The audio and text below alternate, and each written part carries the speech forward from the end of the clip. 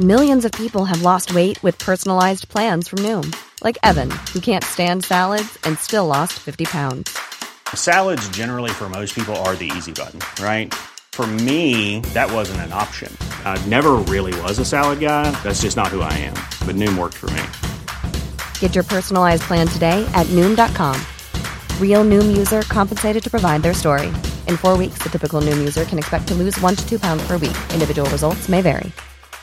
I'm Sandra, and I'm just the professional your small business was looking for. But you didn't hire me because you didn't use LinkedIn Jobs. LinkedIn has professionals you can't find anywhere else, including those who aren't actively looking for a new job, but might be open to the perfect role, like me. In a given month, over 70% of LinkedIn users don't visit other leading job sites. So if you're not looking on LinkedIn, you'll miss out on great candidates like Sandra. Start hiring professionals like a professional. Post your free job on linkedin.com/people today. Millions of people have lost weight with personalized plans from Noom. Like Evan, who can't stand salads and still lost 50 pounds. Salads generally for most people are the easy button, right? For me, that wasn't an option. I never really was a salad guy. That's just not who I am. But Noom worked for me. Get your personalized plan today at Noom.com. Real Noom user compensated to provide their story. In 4 weeks, the typical Noom user can expect to lose 1 to 2 pounds per week. Individual results may vary. Hello, and welcome to History Rage, the podcast where we get fury out of the background and into the mainstream. The podcast where our historians do not get the luxury of remaining quietly neutral. I am your regular host, Paul Bavill, and I am here, as ever, with my good friend and chief historical dandy, Kyle Glover. Hello. So, Series 7, eh? Yeah. You know what that means, don't you? Yeah, by my count, I reckon that makes us, we lasted longer than, say, Peaky Blinders. Peaky Blinders. Now, that is some pedigree to outlast there. And we've done more episodes, and most of their episodes are in slow motion anyway, so there we go. Many people are saying many people. Many people, and by many, we mean 2. Yes. Possibly 3, if one of you out there will agree with us. Please will make us feel better. And on that, what better time to go back to Series 5 and listen to Carl Chin's Peaky Blinder Rage? Well, I'll tell you what better time right after you've finished this one. So welcome back to our angry mob. We've got riots, battles and royal pains in the arse for you over the next 10 weeks. But this week, we're diving back into anger with a newcomer to History Rage, both in terms of guest and myth. So to start this dive, we welcome US Army historian and author of Romania's Holy War, Dr. Grant T. Harward. Grant, welcome to History Rage. Oh, thanks for having me. I'm ready to get my rage on. Good. Feeling angry? Oh, yes. This topic infuriates me. Excellent. Excellent. What we want there is some good quality anger, because you can't do British understatement on this podcast. But fortunately, you're not British. Excellent stuff. So, we ask this of everybody that comes on, basically, just because you're a newcomer to me and to Kyle and to a lot of our History Ragers out there. If you could just give us a little bit of background as to who you are and the work that you do. And my one important question really is, as a US Army historian, how the hell do you end up in Romania, of all things? Well, it's a long, treacherous road, and just the fact that I'm a historian, I have to give a U.S. Army historian, I have to give a bit of a disclaimer. It's kind of official here. So I have to say that all the views expressed here are my own and do not represent those of the U.S. Army, U.S. Department of Defense, or the U.S. government. So with that out of the way... Oh, that's because we don't want to piss off the United States Army. I mean, we've probably pissed off the RAF and the SAS, but we've got to draw the line somewhere. When they ask me to speak for them, I will speak for them, but I am not speaking for the U.S. Army at this point. Yeah, so how do you go from US Army to Romania? It's actually the other way around. Right. So I got interested in the Romanian army. Well, I've always been interested in World War II and military history in general. And I'm a member of the Church of Jesus Christ of Latter-day Saints. And so from 2005, 2007, I served a mission in Romania and learned the language, met the people, learned about the culture, and came back with this useful skill as a historian, Romanian. And so I decided, hey, now that I have this, I'm going to jump in and I can study Romania during World War II, and realize like there's very little about Romania written on this. And so as I was going through my, I did my master's at the University of Edinburgh and then my PhD at the Texas A&M University. And it was while there that I got into a internship, or called a graduate research assistantship with the U.S. Army. So kind of all things military being equal, they wanted a military historian, someone who's trained to think that way in that history. And then I kind of jumped into that an internship, kind of got spooled up. I'd done some, like any kind of red-blooded American boy. I, studied the U.S. Army as, Civil War stuff, growing up. So, basically kind of having to master a new historiography, but still kind of applying those same things about what I learned in my PhD and master's programs about the military to the U.S. Army. And so for the past 4 years, I've been working first for the Army Medical Department, Center of History and Heritage, and now I'm at the U.S. Army Center of Military History in Washington, D.C. And so I kind of act as a gopher historian.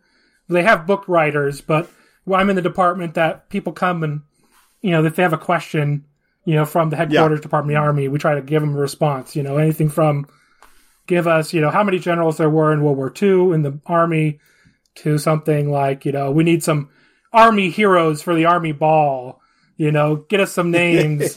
So it's an interesting grab bag of things that you do as what we call a command historian over for the Army. Oh, that's a good title. Oh, yeah. It makes you sound really important. Yeah. So that'll try to make up for my lack of any kind of interesting accent.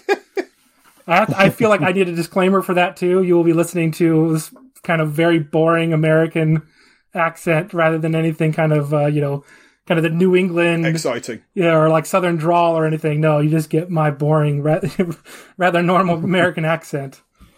That's quite all right. At least we can understand it. This is a great start. But I apologise now, because having introduced you as a US Army historian, I should have introduced you as a US Army Command historian. Yes. God, yes. There are a few perks, and that's one of them. I'm going to go back to my job tomorrow and go, I'm a Command Welfare Advisor. There you go. Well, getting on to that, let's dive into what History Rage is about then. So you've come on here to get particularly pissed off about your particular subject. So, Grant, would you please kick off Series 7 by telling our pitchfork-wielding mob of History Ragers what you wish people would just stop believing? I really wish, and this is niche, but I think the fact that it's something small means it's even more insidious, because it's then even more widely believed. But Romanian officers during World War I weren't all morally bankrupt, makeup-wearing fops. Now, that is niche. That's like PhD niche, is that? But the thing is, if you read a book about the Eastern Front, you will almost certainly hear about this.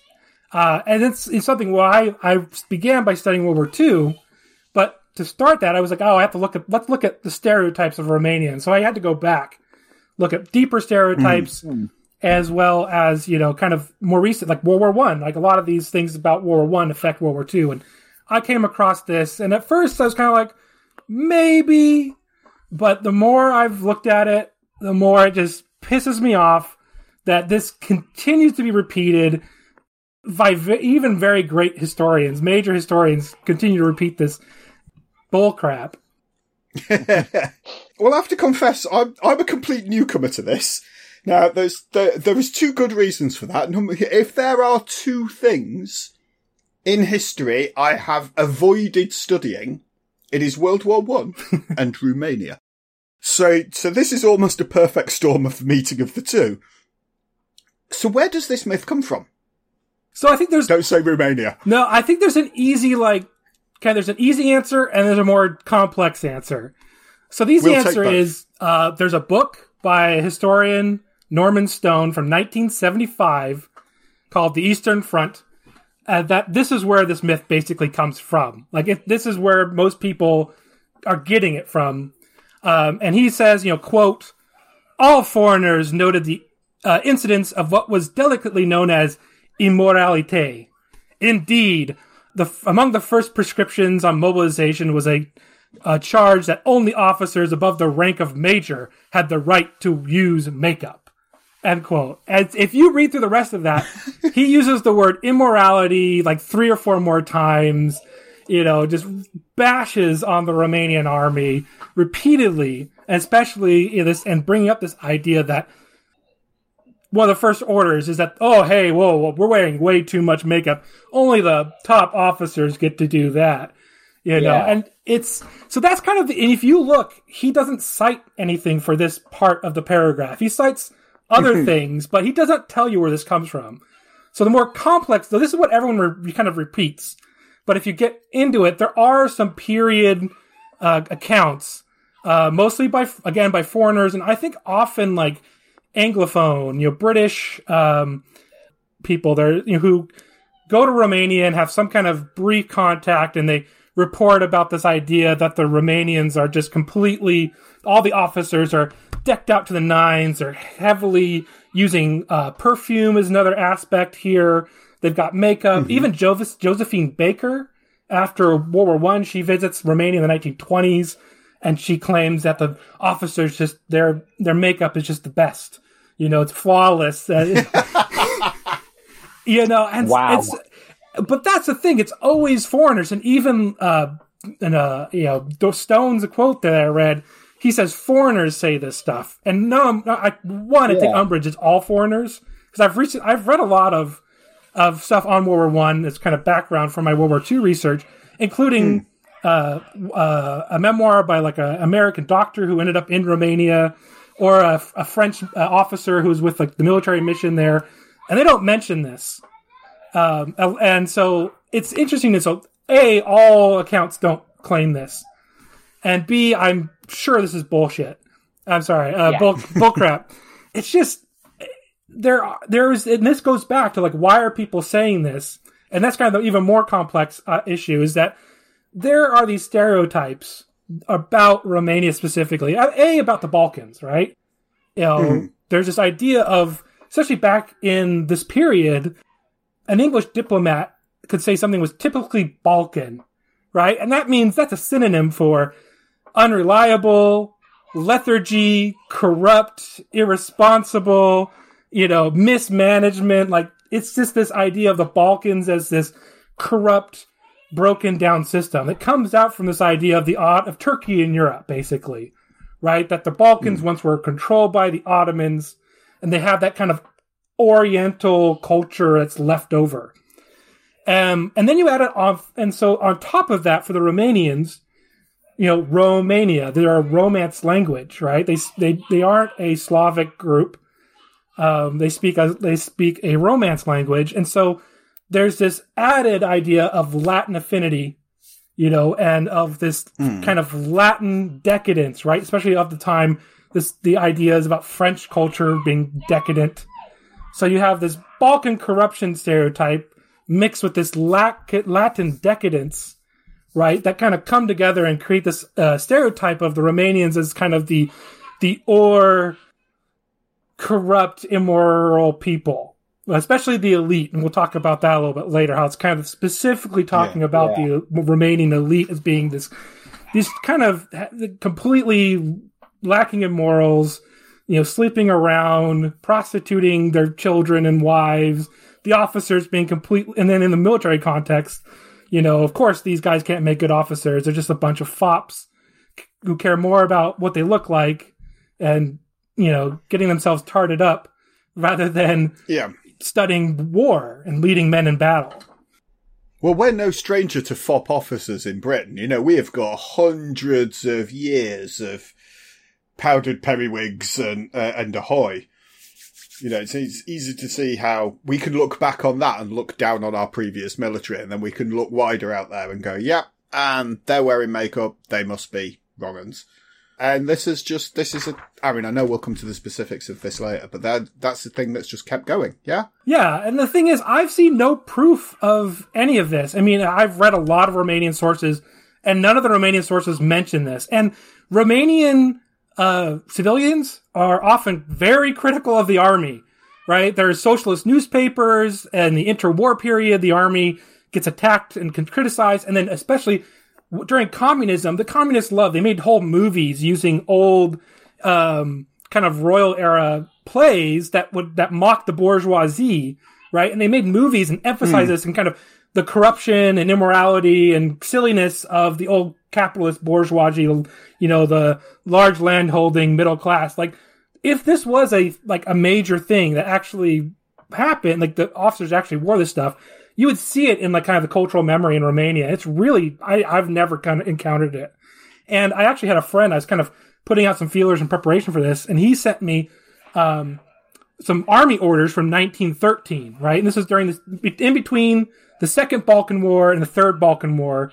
So you have a lot of Romanian soldiers have been mobilized. They haven't yet joined. And the army's complaining basically that there's all kinds of uniform regulations being, broken. They're like, oh, you aren't wearing the right sword, or you're wearing civilian clothes, or non-regulation jackets, or this and that. Out of like a dozen or 2 dozen, and things they're pointing out, there's one that talks about kind of hygiene, or like kind of, and it's about your hair, and them having too long of hair, right? Not a military cut, and not shaving enough. They're getting all hairy and they're looking disheveled. Yeah, there's nothing about makeup, scents, corsets is another aspect of this. Yeah. The opposite. Yeah, nobody in the military is going, that blusher doesn't go with that rouge, are they? It's just not that. And you can just look at the photographs of the generals, right? Because that order is supposedly saying only those above, right? So lieutenant colonels and generals, they're the ones who can wear makeup. Well, you look at pictures of those guys, and, Avarescu, Prezan, Dragolina, some of them look like they've got tired. They're got rings under their eyes, but that's from fighting a war, right? They don't there's not this evident of rouge makeup, that you can, at least that I can been able to tell. Maybe some, cosmetics historian can go in there and be like, well, you're totally wrong. But, and I don't even lower down. You should find some photos of, if they're having to put a regulation saying don't do this, then everybody, majors and captains and lieutenants should be doing this. And some photos should come out, right? And I've looked through photo albums, that have been put together. I've never seen anything that to me looks like, oh yeah, there he is. Here's this Romanian officer just, completely decked to the nines and makeup, has all the makeup, going for him, and just ready to go out in the town. I haven't seen any proof that this is true at all. Can we zoom out a little bit? Just talk about where does Romania itself fit in with the First World War in particular? For starters, whose side are they on? And how do they sort of fit in with the overall conflict?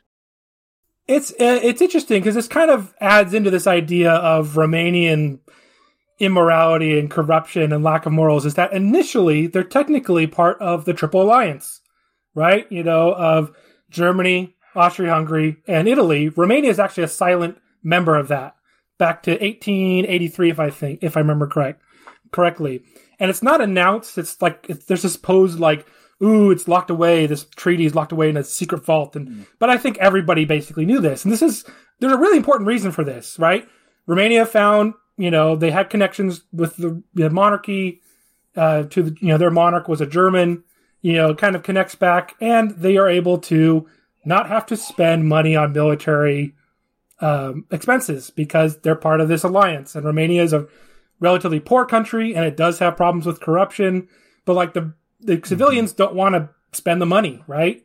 And so you're part of this alliance, so that saves on having to have a large army, which is going to have major effects because that means you're not training up lots of officers who then go into the reserves, right? You're not going to have a large pool of officers. And Romania, as this poor agricultural country, it's kind of trying to develop. It has a very small middle class.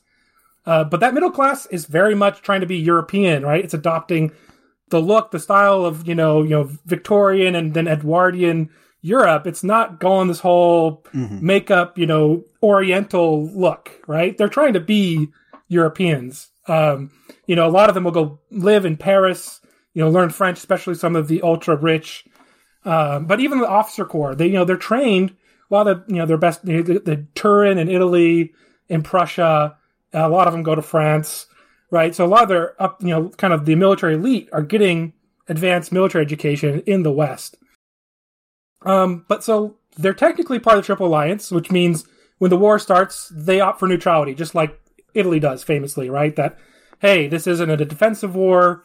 We're not going to get involved. And so for the next 2 years, there's basically similar to Italy, where there's this debate between neutrality or do we join with the Entente, right? We want to, because they have this idea of, also participating in the dismemberment of Austria-Hungary and taking Transylvania, which is seen as a Romanian land. Yeah. So they finally come in 1916 on the side of the Entente. So right there you have, they didn't join the Germans. No, now they're joining the Entente just because they can grab land. So this is kind of building on this idea, right, in the West of these Romanians are just opportunist, calculating, and there's a certain amount of reality to that, but at the same time, right, like if they're going to get involved in this nasty, terrible war, right, they've got to get something out of it. And this, part of Austria-Hungary, Transylvania, that was kind of price of admission.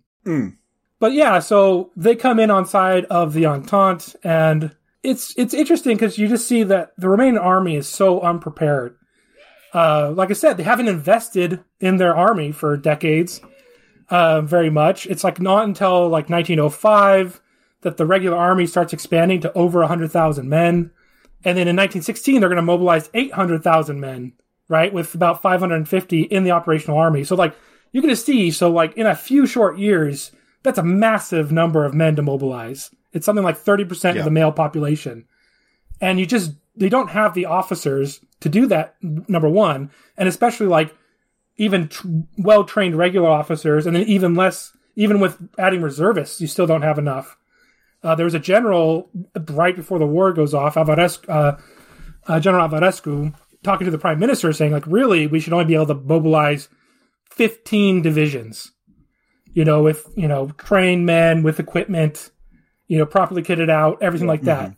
Romania goes to war with 23 infantry divisions, 2 cavalry divisions, plus a bunch more, 5 more cavalry and 8 mixed brigades. So, I mean, they've kind of really stretched things, and you have to know that this army doesn't have many machine guns. It's short on artillery, especially the heavy artillery you're going to need, in the First World War kind of combat. They did as much as they could, but the Allies need their weapons for themselves. And Romania, the only way you can get any weapons to them is by going up and over Scandinavia, then training everything through Russia down to the Romanian border. And even then, while Romania is neutral, no one wants to sell them any weapons because who knows if they're going to go on which side, right? If the Germans sell them weapons, it could be used against them. Same thing with the Allies, right? So like Romania, even if it wants to, it can't arm itself before going. And it's an agricultural economy that's focused on kind of extracting out grain, oil, which are kind of then pushed to the Western markets. So that's where they make their money. Yeah. So like I'm trying to point out here, there's a lot of big systemic issues here, other than the officers were all immoral and concerned about their makeup. Yeah, they have bigger problems than officers wearing makeup, by the sound of things. If the Romanians have joined in on the side of the Entente, I mean, geographically, they're all the way over there. Who do they do most of their fighting against? Initially, it's Austria-Hungary, and Romania only declares war initially against Austria-Hungary. They don't declare it against Germany. They're hoping Bulgaria, which is part of the Central Powers, will remain inactive, or that the Salonika front, under the Army de Orient, of Sorel, was going to kind of neutralize Bulgaria somehow by like a show of force. So they kind of hope to recreate the Balkan War of 1913, when they just basically march unopposed into the rear of Bulgaria as Bulgaria is getting attacked by Greece and Serbia, and Romania just declares war, starts marching on Sofia. The Bulgarians have to, surrender. That's it. The worst they do is have to fight some typhus, in the army, or no, cholera. So the whole hope is that, Romania joining in, and the Allies believe this, right? This is part of the whole, kind of British and French, especially French are pushing this, hope that just by throwing in one new front, Austria-Hungary will collapse. If you knock that out, then Germany is going to be isolated, and, then we can win on the Western Front. And so there's this hope that even though the Romanian army, everyone knows, is not really prepared for what's going to do, right, can just kind of knock Austria-Hungary out. But the Romanians, they don't have enough weapons. They're funneled through these mountain passes that the Austro-Hungarians are able to slow them down. And then most importantly, the Bulgarians jump in. There's a major defeat on the Danube. There's a fortress called Tortacaya, which falls very quickly because it was poorly organized. Kind of all the worst, aspects of Romanian military organization is exposed. And the Germans then send just a bunch of artillery down there. So you have a few Germans with some heavy artillery, plus a lot of Bulgarian infantry and cavalry. And they start running amok. And that causes Romania to have to kind of shift. Like, oh crap, we got this whole, front down in the south we have to deal with. And that gives the Germans time to form another army up in Transylvania and really then eventually break through. You have Rommel. He famously writes about this in his book. And they break through and overrun, kind of just completely, the Romanian army collapses in like the fall of, kind of September, October. And by early December, the Germans are marching into Bucharest. And the remnants of the Romanian army, there's only like a third of the Romanian army that escapes, that isn't captured or killed, that withdraws with the government from Bucharest. The government relocates to Iași and holds off part of Romania, the eastern part, Moldavia, with the help of hundreds of thousands of Russian troops. And that's what stabilizes the front, that plus the winter, while the Germans pour over and seize Wallachia, which has all this grain and oil fields and other important resources that the Germans really need at that point. Hey, I'm Ryan Reynolds. At Mint Mobile, we like to do the opposite of what Big Wireless does. They charge you a lot, we charge you a little. So naturally, when they announced they'd be raising their prices due to inflation, we decided to deflate our prices due to not hating you. That's right. We're cutting the price of Mint Unlimited from $30 a month to just $15 a month. Give it a try at mintmobile.com/switch. $45 up front for 3 months plus taxes and fees. Promo rate for new customers for limited time. Unlimited more than 40 gigabytes per month. Slows full terms at mintmobile.com. Millions of people have lost weight with personalized plans from Noom. Like Evan, who can't stand salads and still lost 50 pounds. Salads generally for most people are the easy button, right? For me, that wasn't an option. I never really was a salad guy. That's just not who I am. But Noom worked for me. Get your personalized plan today at Noom.com. Real Noom user compensated to provide their story. In 4 weeks, the typical Noom user can expect to lose 1 to 2 pounds per week. Individual results may vary. Would it be fair to say then that Romania doesn't particularly perform that well in World War I then? Initially. So the 1916 campaign is a catastrophe. But over the winter and into the spring, the Romanian army, what's left of it, and they actually start mobilizing more men despite a typhus pandemic in this overcrowded, unoccupied zone in Moldavia. The French start sending weapons. They send a major military mission. You have a bunch of Russians that, although the Russian infantry are more and more likely not to fight, and you have the March Revolution in 1917, the Southern Army has done the best. It's been fighting against the Austrians. Its morale is the best, and especially the Russian artillery, they're willing to keep shooting artillery, right? And that kind of bulks up the Romanians, and the Romanians start getting like French, machine guns, the French-style uniforms, like the Adrian helmets. They have French aircraft, even French pilots and NCOs. They come to train the Romanian officers, who then retrain their soldiers. The Romanians form a mountain corps, which they didn't have, which really would have been nice fighting Rommel in those mountains of Carpathia. Yeah. And so they form one like after the fact, but it's kind of have.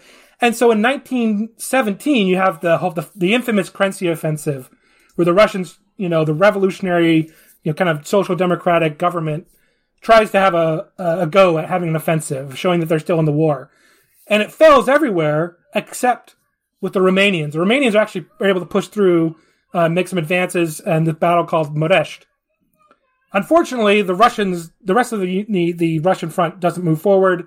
The Romanians kind of have to call it off. And then the Germans, they decide we're going to knock out Romania. And this is a mixed Austro-German, Bulgarian, Turkish force.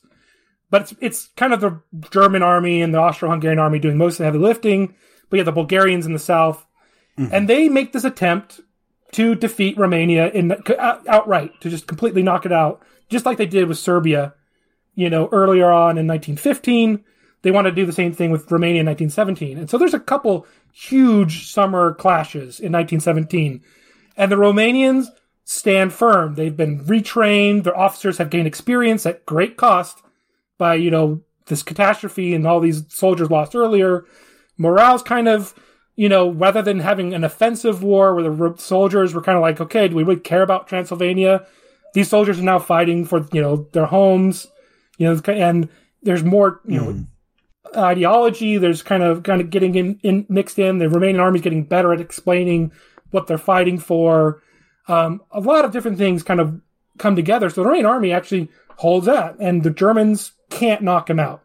And they eventually, Romania has to sign a peace because the Russian army collapses completely, and they get caught what they call the Triangle of Death, right? That they're in this little pocket kind of Moldavia and part of southwestern Ukraine that the Germans can just go around and cut off all the supply lines because the Russians are running, and then they make a treaty. So Romania has to sign an armistice and then a peace treaty but there's this kind of 1917 battles where the Romanian army shows, hey, it's competent, it's regained itself, and then it rejoins the war. Right before the armistice on the Western Front, Romania quickly redeclares war and then jumps back in. And then there's a second war in 1919 against Hungary, where Romania goes and defeats this emergent Hungarian republic, a Bolshevik republic, and occupies Budapest. So the Romanian army, it performs terribly in 1916. But by 1919, it's actually learned a lot, been rearmed, and its officers are doing a good job, right? I mean, these aren't the same. They have more experience. They've figured out things. They've learned. And their men are more motivated and better trained and equipped. To tie in with what we were talking about earlier, how does this myth of the decadent, corrupt Romanian elite get used by the German occupation when they're occupying half of Romania from 1916 onwards? Yeah, I mean, it's important for the Germans, right, to kind of justify their occupation. And there's some really interesting research that's come out. And so they start also using this idea that, hey, there's Romania that's ruled by this corrupt elite, right? But the peasants, right? We kind of talked about this earlier, but the peasantry is redeemable, that they're kind of superstitious, maybe backwards, but they're hardworking and under the right management, aka Teutonic Prussian, management, will get something out of these people, right? And so, although it's interesting that the Germans kind of, because of they actually find some Romanian elites, there's a significant number of them who are conservative and pro-German, like conservative, capital C, like the Conservative Party. In Romania, they looked to Germany. They didn't really look to France. They weren't liberals. They looked to Germany. And so, they actually find collaborators who are willing to work with them. And so they kind of have to, well, actually, some of these guys are okay. And Romania is kind of more of this modernizing country. It's not completely Balkan and backwards. And, that's the people, the corrupt ones are all in Iași, but the ones in Bucharest still who stay to collaborate, we can work with them. And this is really important because, Romania, this is its, everyone in any World War I history you read has to talk about this moment, because occupying Wallachia, getting that grain is what saves the Central Powers, because you have the turn-up winter in 1617 when they're literally close to starving to death. And all this, not just grain, but other food products being pulled out of Romania, right, are really important. And plus you have the oil And that's really important to what? Unrestricted submarine warfare, right? Which is the last card in the deck, strategic card in the deck, so, and they actually have to choose, like, do we process the oil quickly to get diesel, or do we and lose this ability to make kerosene? So it's either diesel for your subs or kerosene for farmers in Germany so they can work longer days to produce food, right? So, like, the oil in Romania, so, like, and so these resources and even the manpower, they, like, literally have forced labor in Romania. And so, like, even though they're, like, talking about how the peasantry are, if, they're good, they basically, like, throw the peasantry under the bus and collaborate with the supposed decadent Romanian elite to get as much as they can out of Romania to fuel the German war machine to try to do this one last bid of winning the war in the West. Okay, so how did Romania signing that sort of armistice, that peace treaty with the Central Powers, then go forward to affect this myth? I think it really reinforces it, right? Because once again, right, Romania betrays Germany by not coming in 1914, right? Then it's opportunistic in 1916, right? Then it switches sides. This is usually how it's kind of mockingly depicted, right? And abandons the Entente. They don't fight to the end, like literally just, uselessly be surrounded and destroyed, right? And so you get this idea, and there's this joke, it's probably maybe not one you've heard, but that Romania is the only country to have switched sides in both world wars, right? So it's tied to 1944, when Romania switches sides from the Axis powers to the Allies, which is a gross, like, representation of what's happening. But that's the idea. So once again, these decadent, immoral Romanian elites, they're just flowing with the wind. They're in it for themselves. They have no kind of ideological backbone. They don't really care about what's going on. They'll switch sides. They can't be trusted. And so it kind of feeds in to this myth of, the decadent Romanian officer corps that, and then affects things in the Second World War, and how the Germans treat them. And kind of maybe more importantly, how we remember also the Second World War and Romania's participation in it. Okay, so that brings me neatly into kind of the last question then. So how does that myth continue into the Second World War? How do the various countries and powers that are fighting that European conflict use, that myth, that stereotype, that view of Romania? Yeah, so interestingly, there's not many more claims about mascara and corsets and perfume about Romanian officers in the Second World War. Someone recently told me they'd heard, like, a Polish refugee in 1939 claimed that the Romanian soldiers were all, dolled up and ready to go. But really, that was the first time I've heard this, in all of my research.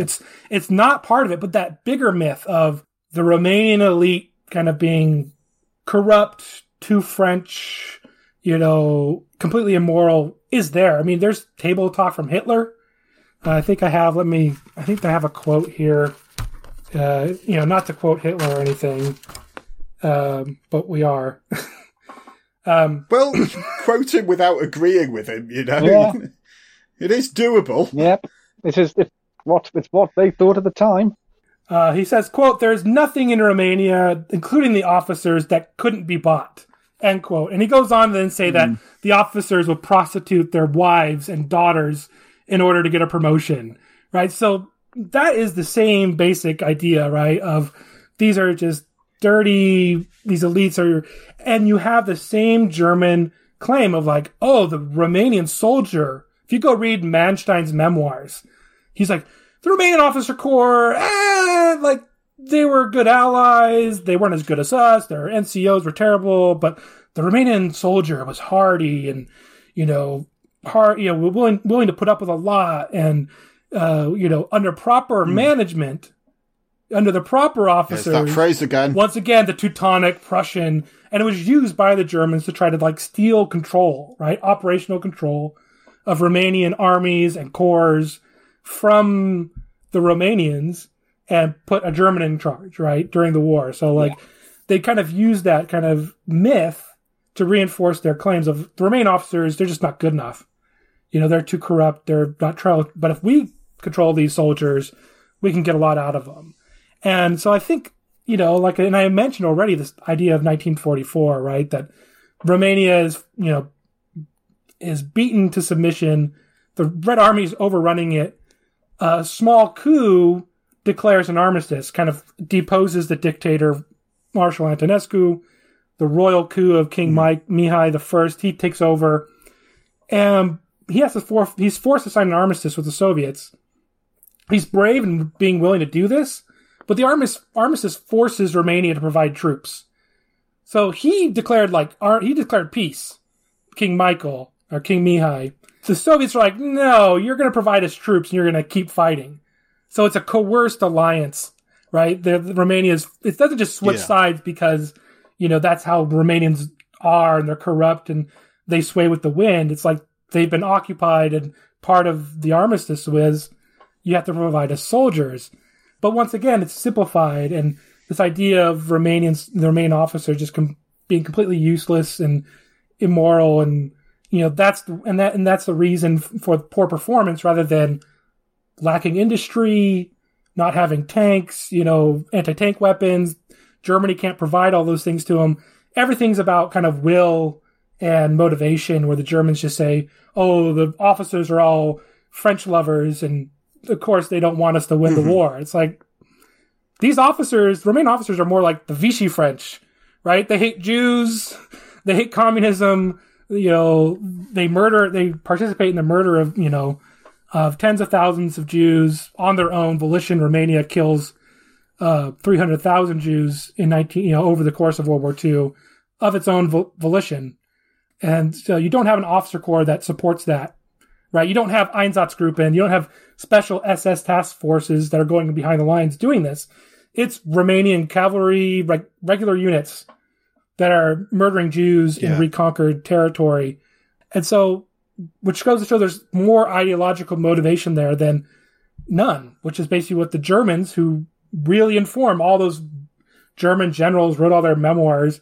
That's what comes into English, you know, from the 50s, and dominates this idea of today, even today, of Romania being kind of just, you know, jumping into the war because it has to, not really caring, the soldiers not really wanting to be there, when really these officers are fairly well trained and their soldiers are motivated by nationalism, religion, anti-Semitism, and anti-communism to fight alongside. So, and I think, you know, we can, you know, but I think we can see why this idea of the Romanians wearing makeup is so popular.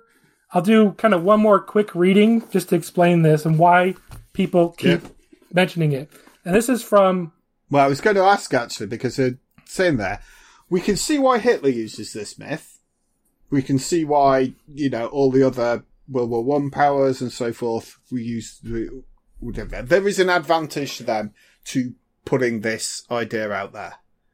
Why the hell are we still hearing it now? You know, I think the simple reason is it's fun. It's color for books. Yeah. So if we look at Margaret Macmillan in 1919 about the Paris Peace Conference, this is what she says. The Romanians themselves are the Neapolitans of Central Europe. Both sexes love strong scents. Among the upper classes, women made up heavily, and the men rather more discreetly. But even so, the military authorities had to restrict the use of cosmetics to officers above a certain rank. Even after Romania entered the war, foreign observers were scandalized to see officers strolling about with painted faces, soliciting prostitutes or one another. Noisy, effusive, melodramatic, fond of quarreling, Romanians of all ranks threw themselves into their pastimes with passionate and enthusiasm. And I'll stop there, but it goes on. But I think we can see why this myth is stable. That's great color, right? Yeah, and you can picture that. You know? Yeah, although I was thinking it sounds a bit like the Greeks. Yeah, steady on.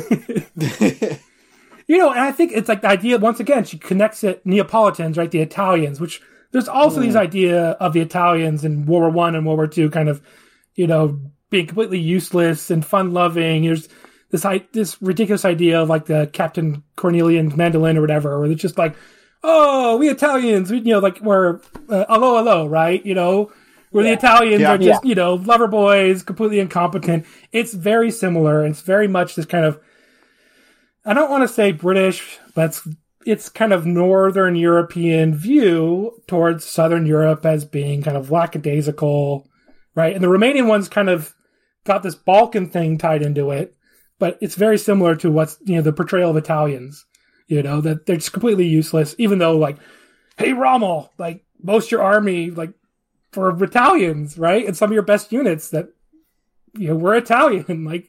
Yeah. Yeah, say what you like about the Romanians, Nazis, but they're on your side. You chose them. Yeah, and it's interesting. One of the things I've kind of revealed from my research is that the Germans realize, at first they completely discount the Romanians. And then the Romanians fight really well. And they go really far, and they contribute a lot. They help conquer Crimea, right? Southern Ukraine, Crimea. Of course, they go into the Caucasus. And so the Romanians actually become recognized as, the way I put it, was first among unequals, right? The Germans hate all their allies. They think all of their allies are rubbish. But the Romanians are the best, right? They're the least worse of all of them. They're slightly, And so here is Romania, less bad than Italy. Yes, and there's literally quotes like that from German commanders where it's like, the Romanians, they're in on this. And part of that is because the Romanians were also in on the whole war of annihilation. They were murdering Jews. Like, they got in on the whole Judeo-Bolshevism must be destroyed. And the Romanians, especially in 1942, I mean, even 41, but by 42, the Romanian army has got experience now. It's fairly well equipped. Germans know how to collaborate with them. Of course, Stalingrad, they become a scapegoat. And that kind of then repeats this whole thing of the Romanians being unreliable. But really, the Germans do get to the point where they're saying, the Romanians, they're the best of our terrible allies. Yeah, I suppose once Stalingrad happens, it's Hitler's thing to go and seek blame. And he's not going to blame his proud army of Aryan supermensch. Not when there's a convenient scapegoat-ridden country like Romania that's fighting the Russians. It's going to be all them, isn't it? I mean, officially, he fires a couple a couple of generals who were critical of the Romanians.